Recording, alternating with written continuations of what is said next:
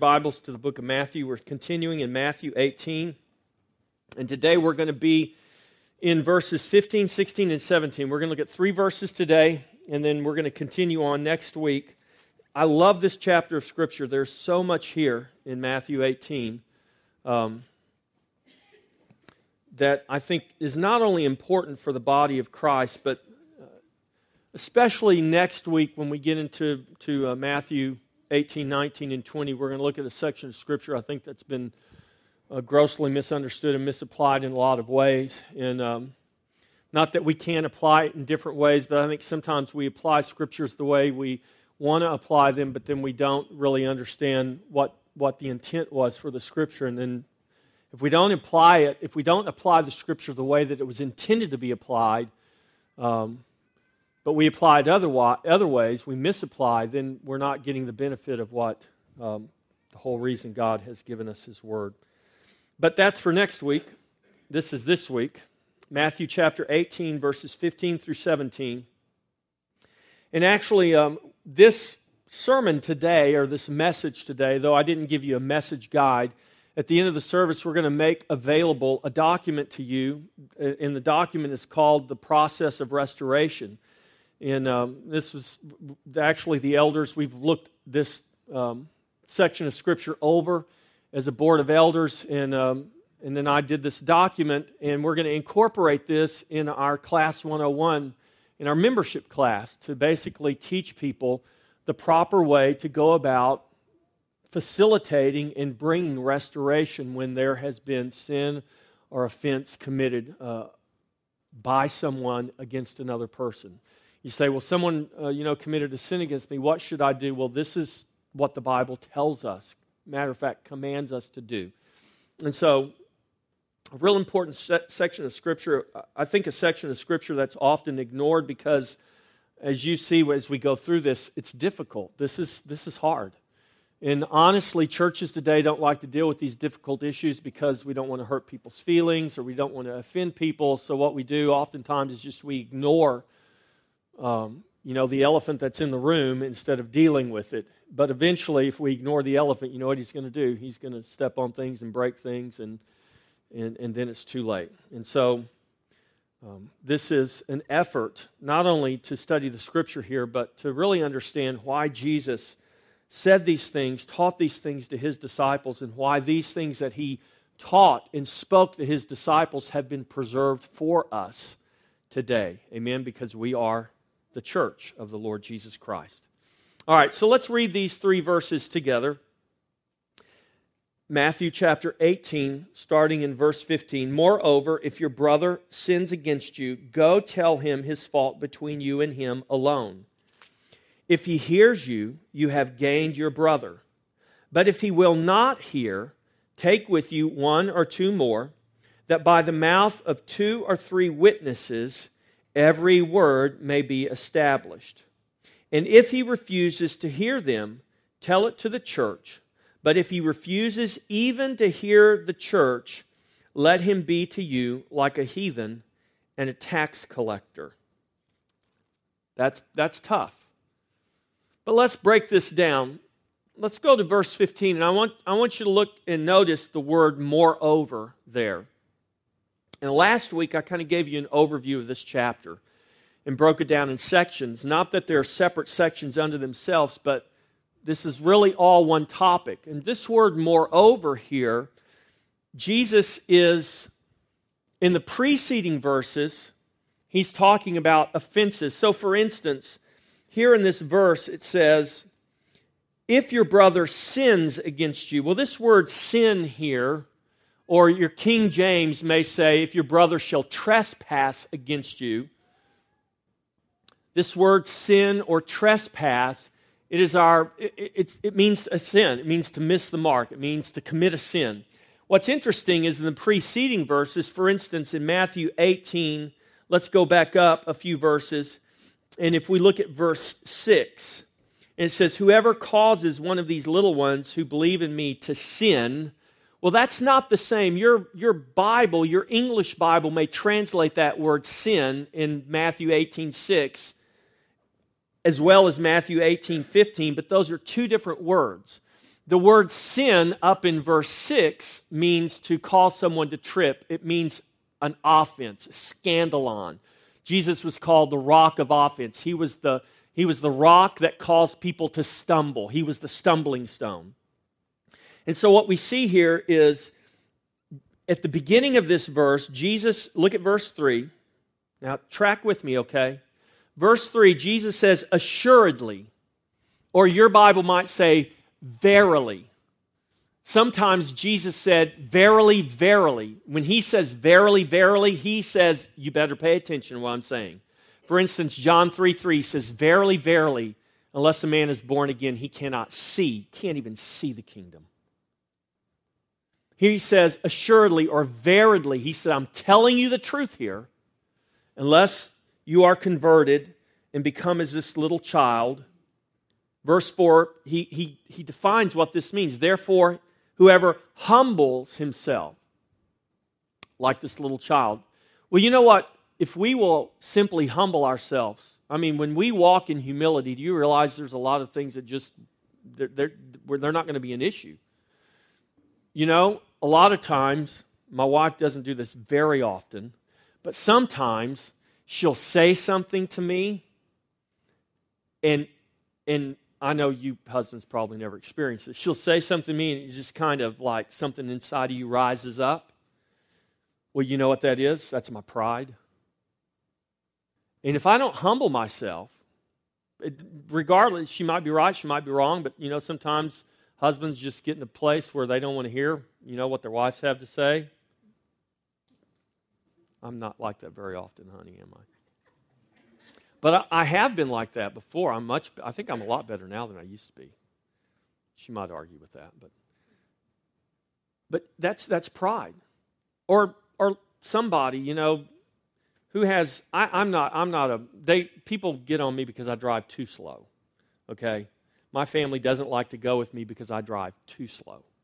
My wife, on the other hand, I have to tell her, babe, you better slow down. You're going to get a ticket. But I'm not, you know, people, sometimes people can do something in a car and it upsets me, particularly if they do things that are really, really dangerous. But if somebody just cuts me off in traffic, you know, some people have road rage, you know, and it really gets to you. Well, a lot of that's just our pride. You know, if we just humble ourselves, it's kind of like I said, you know, when Kirby John Caldwell says, you know, if it sticks to you, if it hooks on you, then there's an issue there. Humility just gets rid of the hooks. You know, if we'll just humble ourselves.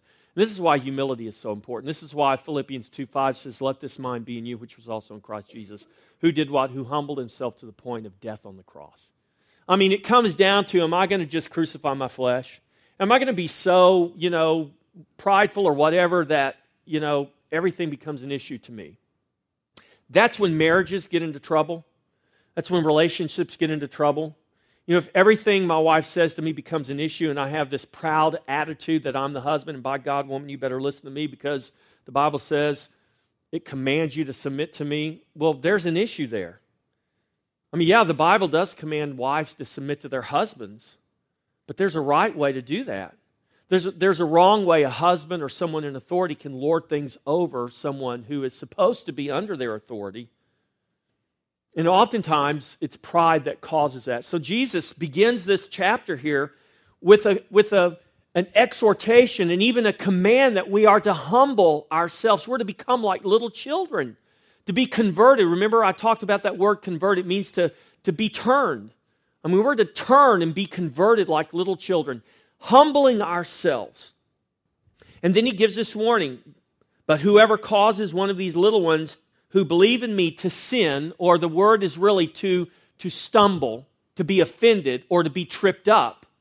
Then he goes through this whole thing. Remember last week we talked about the value of restoration. Jesus said, it'd be better if you cut your hand, your foot, pluck out your eye, because if those things are going to cause one of these little ones to stumble, if that's going to cause an offense, it'd be better that a millstone be tied around your neck.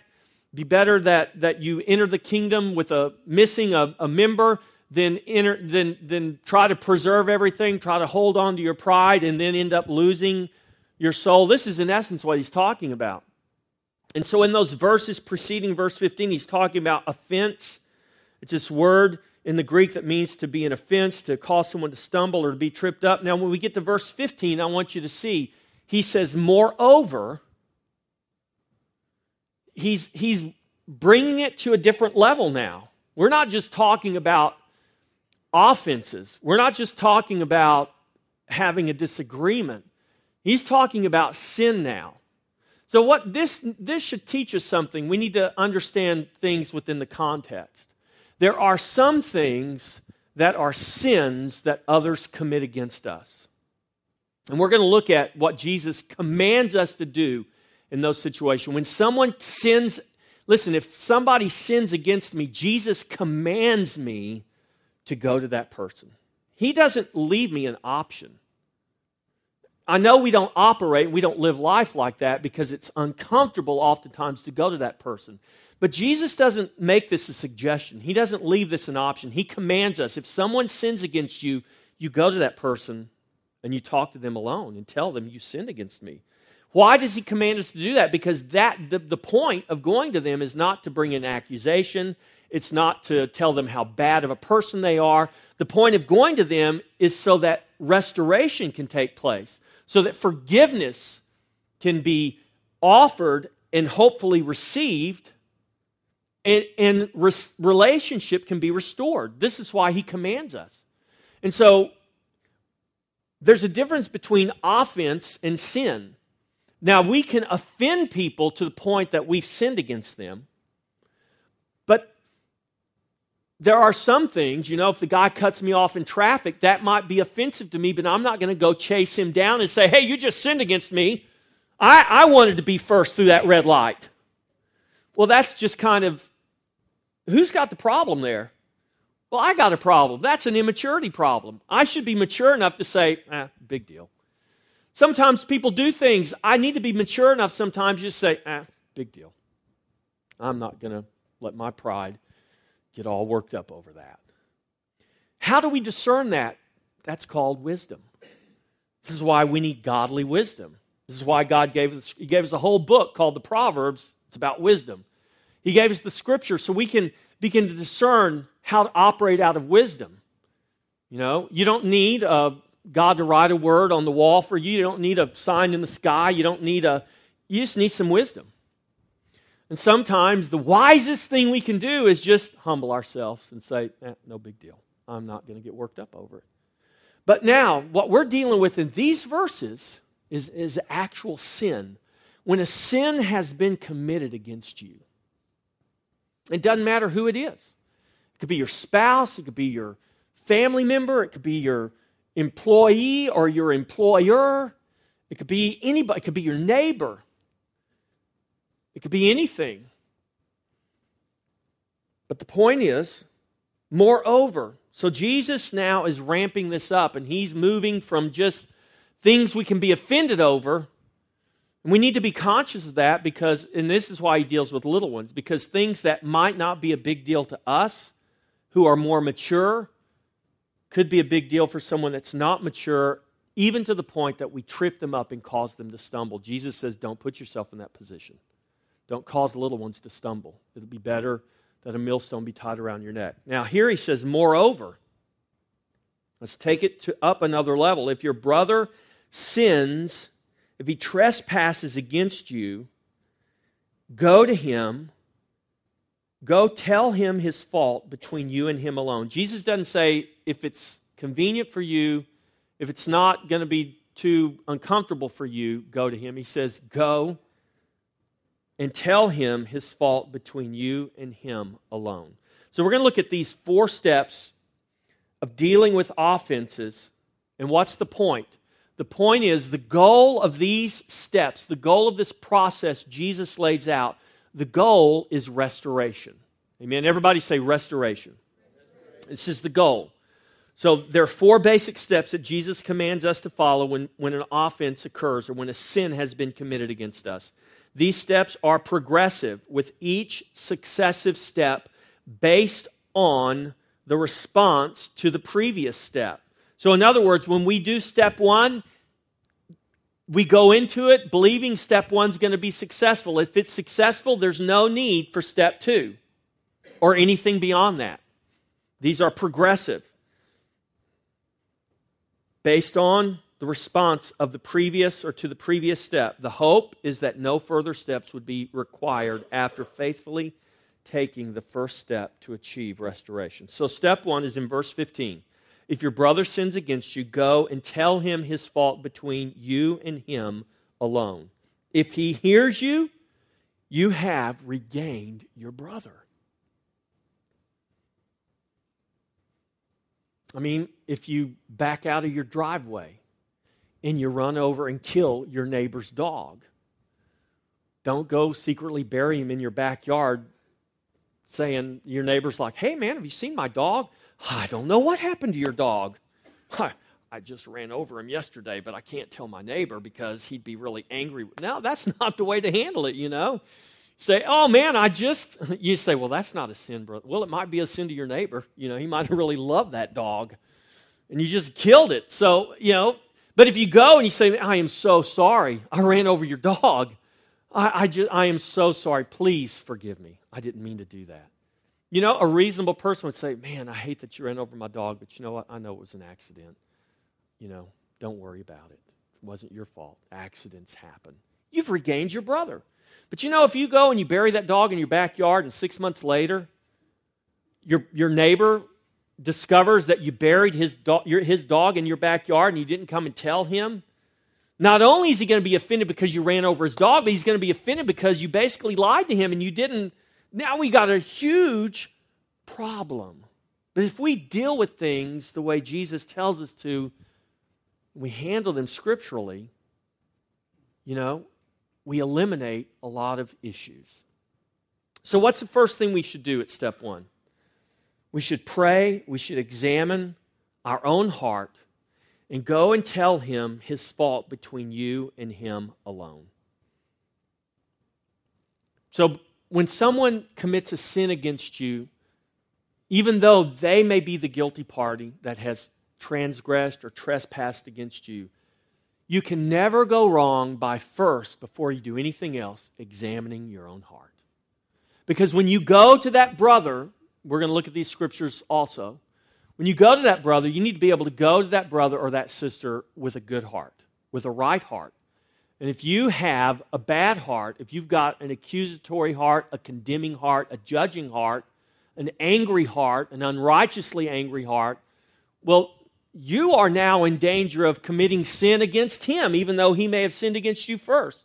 And we all know the old saying, right? It's not in the Bible, but it's true. 2 wrongs don't make a right. Okay? So examine your heart, examine your own heart, and go and tell him his fault between you and him alone. Alone is the operative word here. Why does Jesus tell us, go to that person alone? Because this is to minimize the size and the scope of the offense. If someone commits a sin against me, and then I go to other people and say, you know what so-and-so did to me? Regardless of why I've gone to them, I've just increased the size and the scope of the offense. And I've just caused it to leave the boundaries and the confines that Jesus commands us to keep it confined to. If step one doesn't work, it's going to expand beyond that, but we don't want to do that unnecessarily. So alone is the operative word here. Strive to minimize the size and scope of the offense. It started between you and this other person. Keep it between you and that other person. Don't use prayer. Don't use any excuse to go tell another person before you've talked to that person. Alone is determined, this word alone is determined by what is appropriate based on gender, age. Obviously, if something happens and we're dealing with children, you don't go to that child alone. You get their parents involved. If it's between someone of different genders, we got a man and a woman, especially if it's a married woman, you don't have a married man go to a married woman alone. The husband, the wife, they need to be involved. There needs to be proper decorum. There needs to be here we go back to using wisdom. Okay, we don't have a wooden standard that says you go to them alone. No, you have a reasonable standard. You have a standard governed by wisdom. And so that's common sense. And I know common sense is not so common like we want to believe it is, but I think we understand what is appropriate when we say the word alone here. So the point is we don't go to others about the person before we first go to that person alone. Amen? This is what Jesus commands us. So when you do that, Jesus said if your brother hears you, you have regained your brother. At that point, there's no reason to go any further. We don't need to go to anybody else. We don't need to go now that I've gone to him alone, I can go tell everybody what he did to me. No! Now you've just committed a sin against that person, and he has the right to come to you, and you need to repent. Once restoration has taken place, then why do we want to keep talking about the problem? We don't. We shouldn't. Unless, again, we've got issues in our own heart that have not been dealt with. All right, so let's say you go to that person, and they will not hear you. And they say, get out of my face. Don't come to my house anymore. I don't want to talk to you. What can you do? Well, here's what Jesus tells you to do. Verse 16. But if he will not hear, take with you one or two more, that by the mouth of 2 or 3 witnesses every word may be established. Now, the reason it's important for you to examine your own heart before you go is because if you go with a bad attitude and you knock on that brother's door and you got a bad attitude and he opens the door, hey dude, you know what? You committed a sin against me and I'm telling you, you better repent right now. How do you think he's going to receive you? Not very well, is he? But if you go with a humble spirit. So this is why it's important for us to read the Scripture in context, to understand what Jesus is teaching us in Matthew 18:15. We need to understand what Jesus is teaching us in Matthew 18:1 through 14. When he begins this whole teaching by saying, truly I say to you, unless you are converted as a little child, therefore humble yourself. So when we go to someone that has sinned against us, what is the attitude we should go to them with? An attitude of humility, like a little child. So you go, here is the assumption that we're going with the right attitude. I know Jesus is assuming a lot here, but he is assuming that when we go, we're going with the right attitude. Okay? So you go with the right attitude, with humility. He won't hear you. You go back and you get 1 or 2 others. You're not getting 1 or 2 others to bring an accusation. You're not getting 1 or 2 others to gang up and prove that you're right. You're getting 1 or 2 others because out of the mouth of 2 or 3 witnesses, let every word be established. This goes to the point of accountability, of integrity. You don't get 1 or 2 more that you think are going to side with you. You get 1 or 2 more who are mature believers, mature in the Word of God. This might be a good time to get your pastor or your elders involved. Not the person that you might call and talk about all these things on the phone about. No. Because again, the point here is what? It's restoration. This is not a war of numbers. This is about restoration. So he won't hear, so you go get 1 or 2 others, and you take 1 or 2 others with you, hoping that the second time you go in humility to this person, assuming you've been praying for them, that God would touch their hearts and touch their minds, so that when you go the second time in a spirit of humility, they're broken and they're ready to repent for the sin they committed against you. And you're not rejoicing because they admitted their iniquity. You're just as broken as they are. And you're thankful that what? that relationship, that fellowship has been restored. So what happens if you go, the first time they won't hear, you take 2 or more with you. Witnesses are important because it provides accountability, it promotes integrity. And the point of going to others as witnesses after going alone is to bring restoration. The point is not to bring condemnation. The point is not to bring accusation.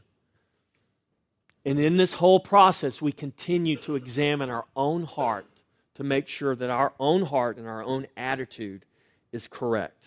But what happens if you've gone now a second time and you've taken a couple of mature believers with you, and you all three have gone with the intent to bring restoration, and all three of you have gone in a spirit of humility and meekness, and your desire is to see this relationship between these two brothers or these two sisters or these two believers restored. Remember, restoration is our goal here. Well, if you've gone now the second time with 2 or 3 witnesses and the person who committed the trespass to begin with is still unwilling to acknowledge their sin, they're still unwilling to repent for the sin or the trespass they've committed against you, what do we do then? Well, Jesus tells us what to do. Verse 17. This is step 3. Okay? And if he refuses to hear them, you and the 2 that you've taken with you, if he refuses to hear them, tell it to the church. But if he refuses even to hear the church, now we're going to stop there because that's step 4. So if he won't hear you alone, you take witnesses. If he won't hear you and your witnesses, remember you're going with a spirit of humility. You're not rejoicing in the iniquity. This is what 1 Corinthians 13 says, love does not rejoice in iniquity. You don't go to that brother's house and the 3 of you are walking away. See, I told you, man, that guy he is a piece of work. I'm telling you what, I knew he wasn't going to repent. That tells me right there, there's not a right attitude here. You know, instead, we should be going away broken because we need to understand the seriousness, the magnitude. It really is. So if he won't hear, here's what Jesus says. If he refuses to hear, tell it to the church. Wow, that's kind of tough, isn't it? In being a Christian now for, I don't know how many years, I got saved in 1984, I've never seen this done.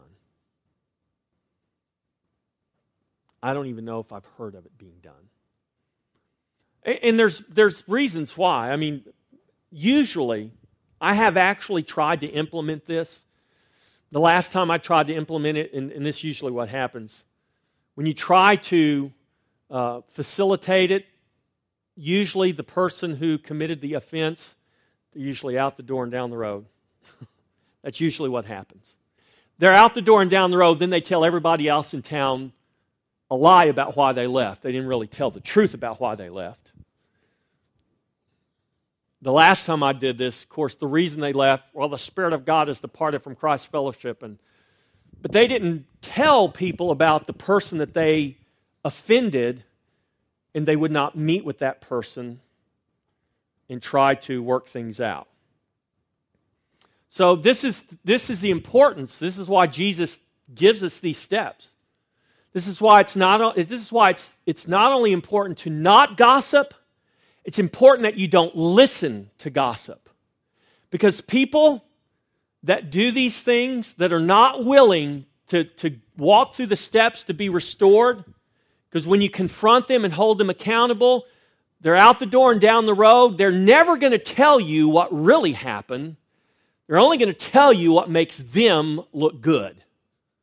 Well, why did you leave the church? Well, I'll tell you why I left that church.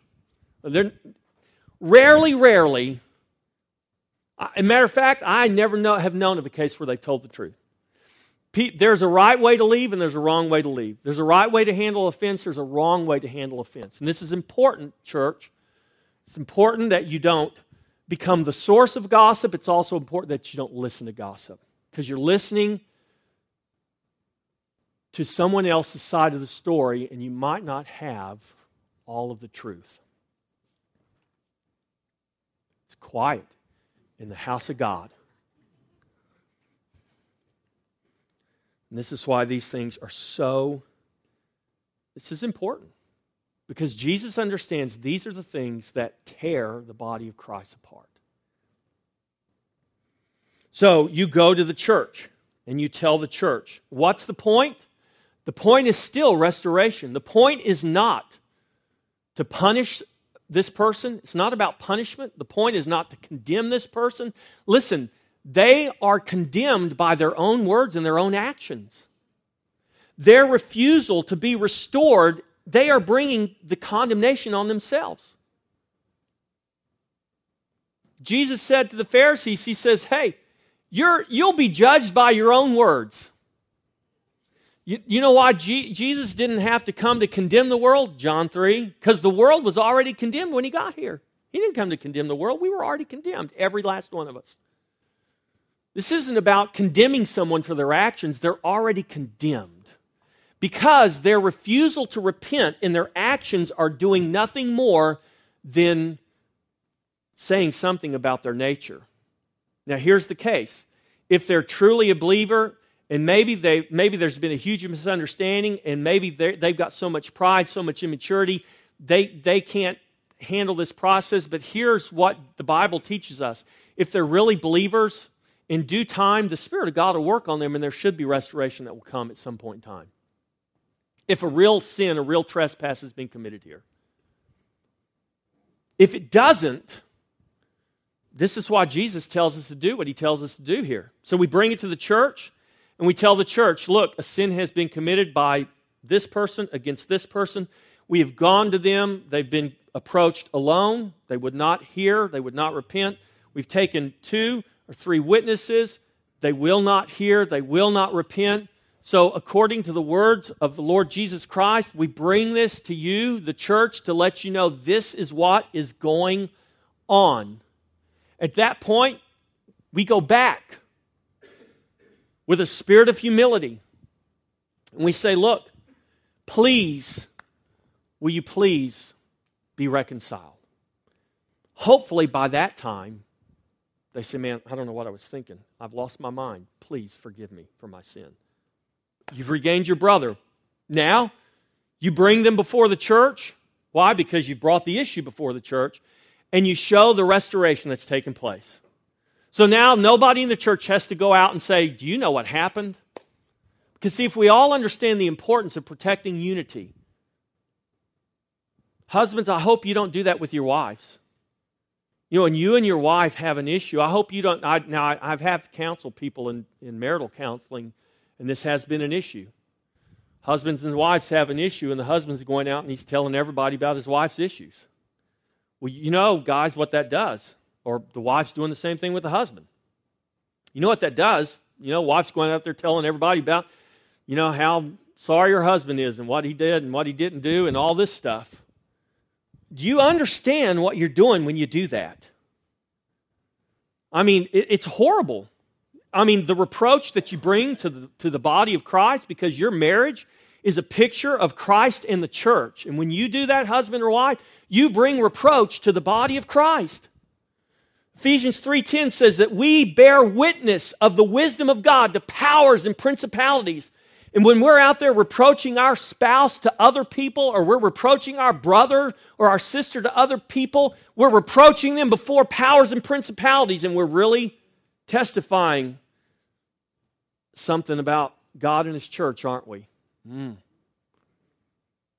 I'm telling you, Jesus takes these things seriously. And we, as a body, should take them seriously. Husbands, wives, you should take your marriage seriously. Protect the unity of your marriage relationship. Protect the unity of your family relationships. We don't ignore sin, but love covers a multitude of sin. That doesn't mean we ignore people's sin. It means we deal with it properly. But once it's been dealt with, there's no reason to go out there and tell the world or anybody else what's taken place once it's been dealt with. When that brother is brought before the church, and if that third step works and he comes to repentance, there's no reason for the church to go out and say, well, you know, we disciplined that brother because this was the sin he committed. Why are we redressing things that have already been reconciled. This is why gossip is a sin. That's gossip. You might say, well, but I'm just telling the truth. Well, what's the point of telling that? Because that's not going to build up and encourage that brother who was restored. It took those 3 steps. You think he's going to be, once he comes to repentance, you think that brother's going to be proud that it took that level of discipline to bring repentance or bring restoration? You think when he realizes what's happened, you think he's going to be excited about that? You think he wants the whole world to know about that? No. So what does love do? Love protects the unity of the body. Love covers a multitude of sins. Love builds up and encourages and say, man, you know what? We all, but by the grace of God, could have made the same bad choices, made the same, don't worry about it. What's important is we've been restored. What's important is you responded the way Jesus told you to respond, and now there's restoration.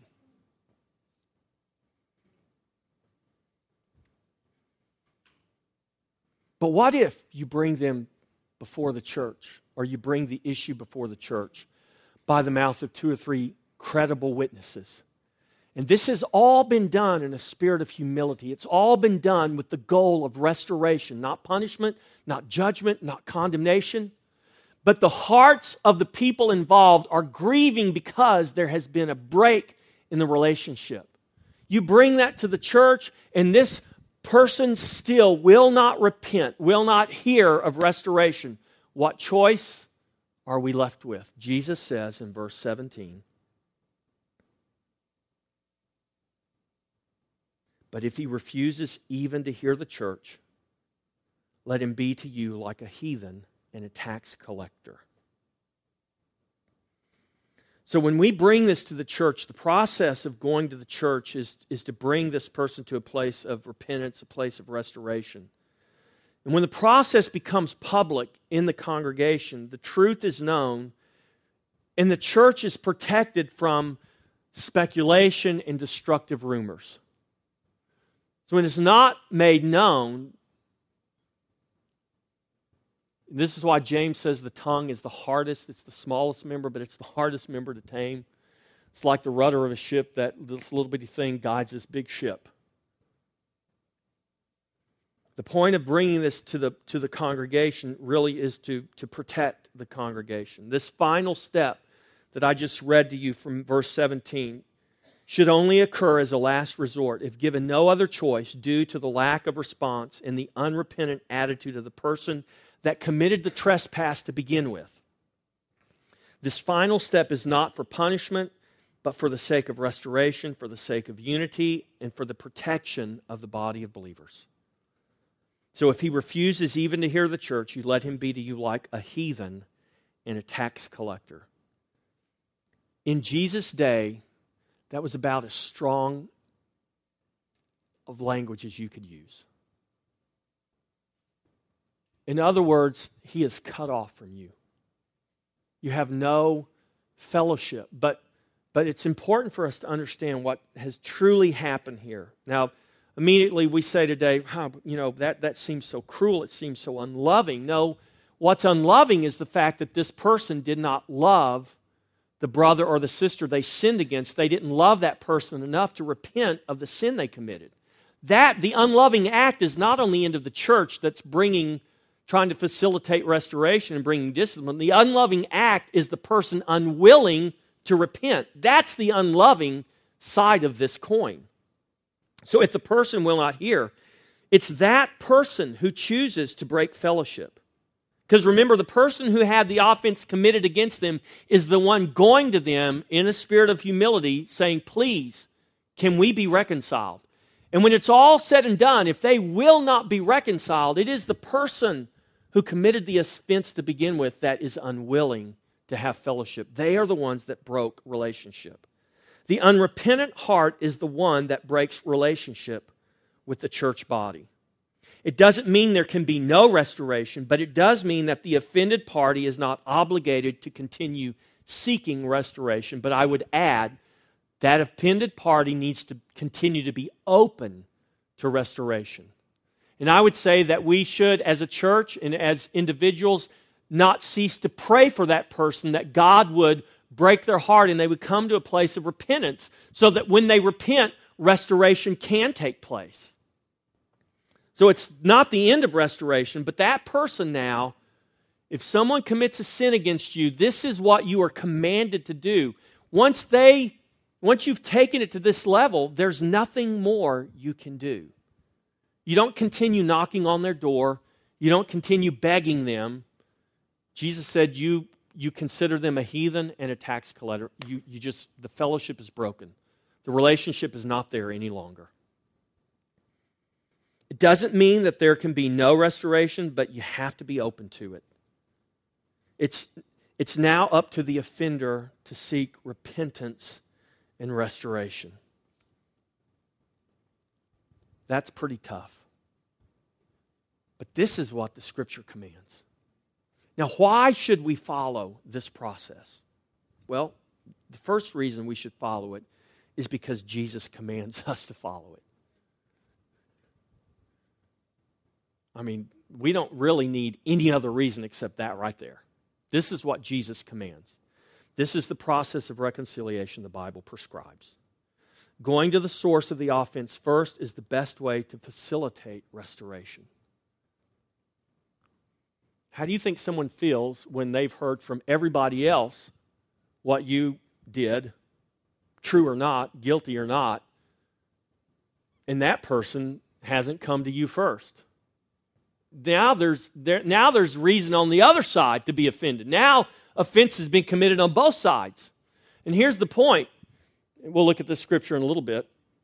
But Luke 6:42, before you go to your brother to take the mote or the speck of dust out of his eye, make sure the beam's removed from your own. When you go to everybody else about this brother or sister, before you go to them, you know what?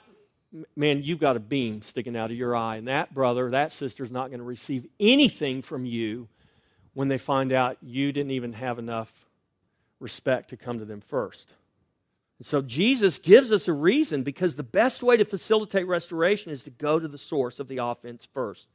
And going to the source of the offense first is also the best way to protect the body, because that's the best way to squelch the rumors and the speculative gossip that takes place when we start talking to other people before we talk to the source.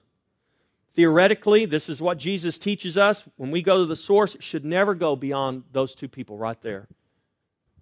The hope is that restoration takes place at the very first step, and once it is, it's between you and that person, and there's no need for it to go anywhere else beyond those two people. Following this process protects the church, it protects each individual involved, and it protects the corporate body as a whole from the destructive rumors that will come. See, I could stand here and tell you real reasons about things. I'm the pastor, I hear all kinds of things. You guys would be horrified at the things that I have heard. There's just no reason for me to even to repeat the things I've heard, because I don't give them any credence, even if they are true.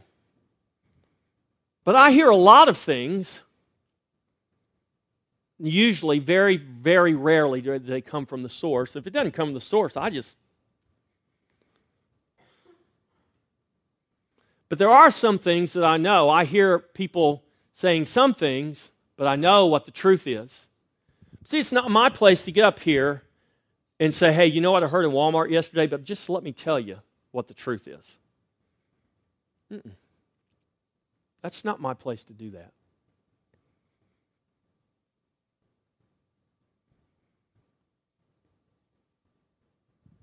Now, if you're in Walmart and you hear someone comes to you and say, hey, so-and-so said this about you, and if it's sinful, if a trespass has been, I can't believe they said that. That's not true. That's a lie. Well, what you're saying is someone just said a lie about me. Well, what does Jesus say? Jesus says, hey, you go to that person. Hey, I heard that you said this about me. And they will either say, that is not true. I never said that. Oh, well, then I just wanted to make sure. No problem. But if you are in Walmart and somebody says, hey, do you know what so-and-so said about you? And then you go and call 5 other people and say, you know what so-and-so said about me? Now we've got this rumor mill, this network going all over town, and who knows what the truth really is. Do you understand why Jesus tells us to follow this process? You see where it eliminates. I always say this, if we'd follow the Scripture, I'm telling you what, I believe 98% of the issues we deal with in the church wouldn't even be issues if we just follow the Scripture. So following this process protects the church. Healing is linked to our willingness to confess and to pray for one another. This is certainly true for the healing of wounds that bring division in the body of believers. So that's why we should follow. How are we to follow this process? Well, Jesus says, in humility, having first humbled ourselves and having first examined ourselves. Matthew 18:4, Luke 6:42. Make sure the beams removed from your own eye before you go and remove a speck of dust from your brother's. We should do it in humility. We should do it in obedience. This is what God commands. He doesn't suggest this if we feel like it. We don't think it's going to be too uncomfortable for. This is what He commands us to do. And here's the thing. If someone commits a sin against you, listen to me. If someone commits a sin against you, I don't care how grievous it is, if you are not willing to go to that person first alone, don't you dare call somebody else and tell them what that person did to you. If you're not willing, because if you're not willing to go to that person first alone, then obviously the issue's not important enough for you to tell anybody else. Do you understand? Does that make sense? If someone commits a sin against you and it's not important enough for you to go to that person first alone, don't go tell somebody else if you're not willing to go to that person first. If it's not that important, then just keep your mouth shut. Because the only person you should open your mouth to first should be the person that committed the offense against you. And if it's not that big a deal, then just keep it to yourself and say, no big deal. We go in obedience. I just read you the scriptures, Matthew 18:15 through 17. We go as the Scripture commands us. We go in gentleness. Galatians 6:1. Brothers, if you see someone that's fallen into sin, go to them. How do we go to them? Paul tells us how to go to them. Galatians 6:1. I'm sorry. Let me get to the right book here. Brethren, if a man is overtaken in any trespass, you who are spiritual, restore such a one in a spirit of gentleness, considering yourself, lest you also be tempted. Well, how do we do that? Jesus laid out how we do that. So we do it in humility, we do it in obedience, we do it in gentleness, we do it in patient grace. We'll look at this scripture next week. Matthew 18:22. Peter comes, he says, Lord, how many times should I forgive someone that sins against me? Jesus said, I do not say to you up to 7 times, but up to 70 times 7. We go to that person in patient grace. The first time they reject you, you may be tempted to say, you know what, I'm done. I'm done with this person.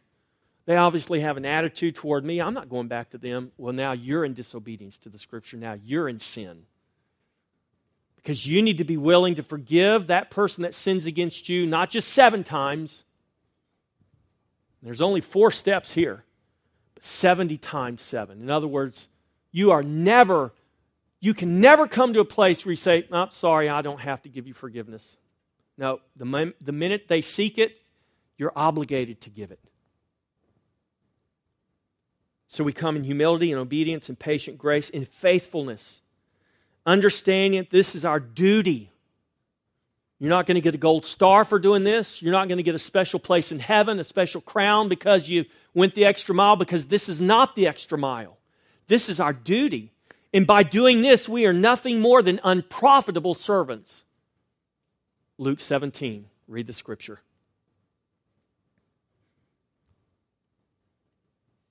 We go in confession and in prayer.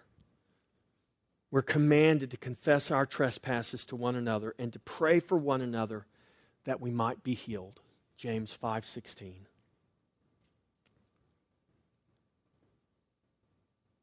Amen? Other scriptures that deal with these same issues. I'm going to give you a copy of this as you leave today. Luke 6:42, Matthew 7:4 and 5. This is about removing the beam from your own eye first. The scriptures we just went through is our duty to respond to offenses. This is what we do. This is how we respond. Luke 17:1 through 10 is our duty to forgive and to be restored. 1 Corinthians 5:1 through 13 is our duty to discipline the unrepentant believer. We're not, listen, not the world. Quit pointing fingers at the world, because the world is the world. Gay Pride Day. You may be repulsed by all the gay pride that's exhibited, but you know what? That's the world. That's who they are. We don't have anything to do with that except be a witness and a light to them. And we can't be a witness and a light to them if we're not handling things right in our own house. So when one who names himself a brother is unrepentant in his sin, the Bible commands us to judge that and to deal with that. Not someone who doesn't confess to be a brother, but someone who does confess to be a brother. And if they're unwilling to deal with their sin, then the Bible is really clear what we're to do. We're to let them go. But the hope in letting them go is that God deals with them and they'll come back and they'll be restored. They'll be repentant. But we've got to make sure that when we go to our brothers, when we go to we're not hypocritical ourselves. We're not going with the wrong attitude ourselves. Amen? So we have a duty to discipline the unrepentant believer, or at least the one who confesses to be a believer. God will judge the world. Don't worry about the world. Galatians 6:1 and 2, we have a duty to go with a proper attitude in restoration. In James 5:16, we have a duty to confess our sins to one another and to pray for one another that we might be healed. And I won't read it, but I leave you with 1 Corinthians chapter 13, the entire chapter. Because the entire chapter of 1 Corinthians 13 was written as a result of division in the church.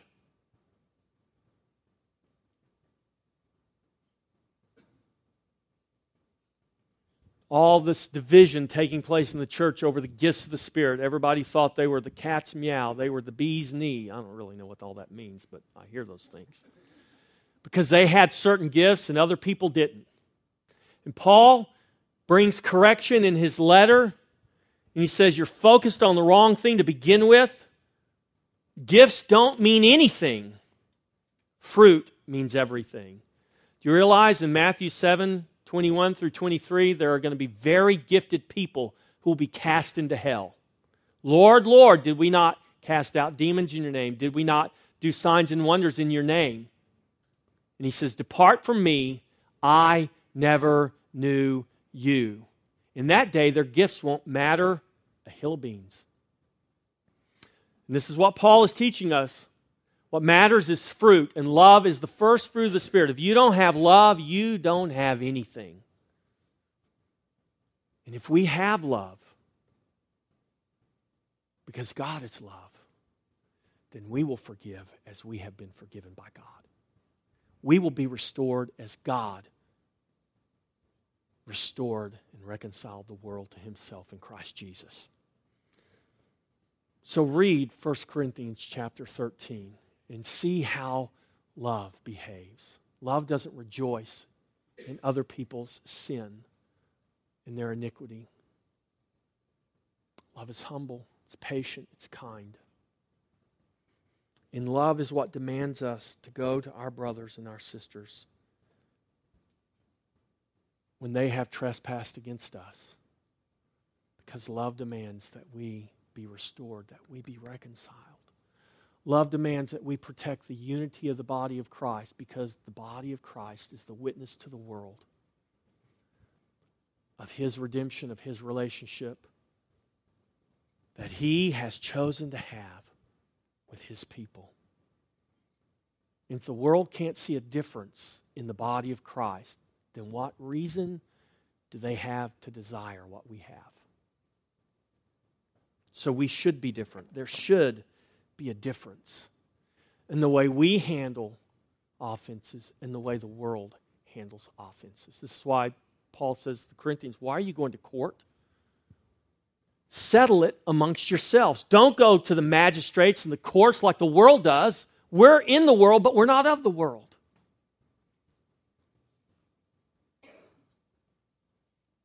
Amen. The process of restoration. Let's all stand. We'll make sure you get a copy of this as you leave. It's important. Maybe you didn't know these scriptures were here. Study it, read it, meditate on it. You might have issues. Listen, you might have issues in your own family. I deal with families too frequently who have these issues going on. And it's come to a point where it seems it's almost impossible for reconciliation to take place within families, husbands, wives. If we'll humble ourselves and do what God commands us to do, there's not any situation that's too difficult for Him. Amen? There's no sin that He can't overcome. His grace is sufficient. Father, we just thank you. Thank you for your word. Lord, your word is difficult sometimes in that, Lord, it brings correction to us, but Lord, correction is good. Lord, the Scripture says that you correct those whom you love. That, Lord, when you correct us like a good father, Lord, you're giving legitimacy to us. We're not illegitimate children. We're legitimate children. And Father, we thank you for your word that brings the necessary correction. Father, we are your body. We are the body of Christ. And Lord, I pray that we will all understand that the world should see a difference in us, even in the way we handle the conflicts that we might have with one another. Father, I pray that you would, by your Spirit, teach us. Lord, I can speak the truth, but Lord, I cannot give a revelation of the truth. So I ask, Holy Spirit, that you would bring a revelation of truth to your people. Lord, if there is hardness in our hearts, that you break that hardness. If there's pride in our hearts, that you humble us, God. And that we would come to a place of not just being humbled, but of humbling ourselves before you. Lord, give us eyes to see, hearts to comprehend the wonder of your love for us. So undeserving we were, and we still are, apart from Christ. Lord, we don't have what we have because we deserve it. We have what we have because of your love and your grace. Help us to see that. Help us to stand in wonder of that. Help us to extend that same love and that same grace to one another, Father. That your name would be honored and glorified, even in the world. Father, we thank you in Jesus' name. Everybody said, amen.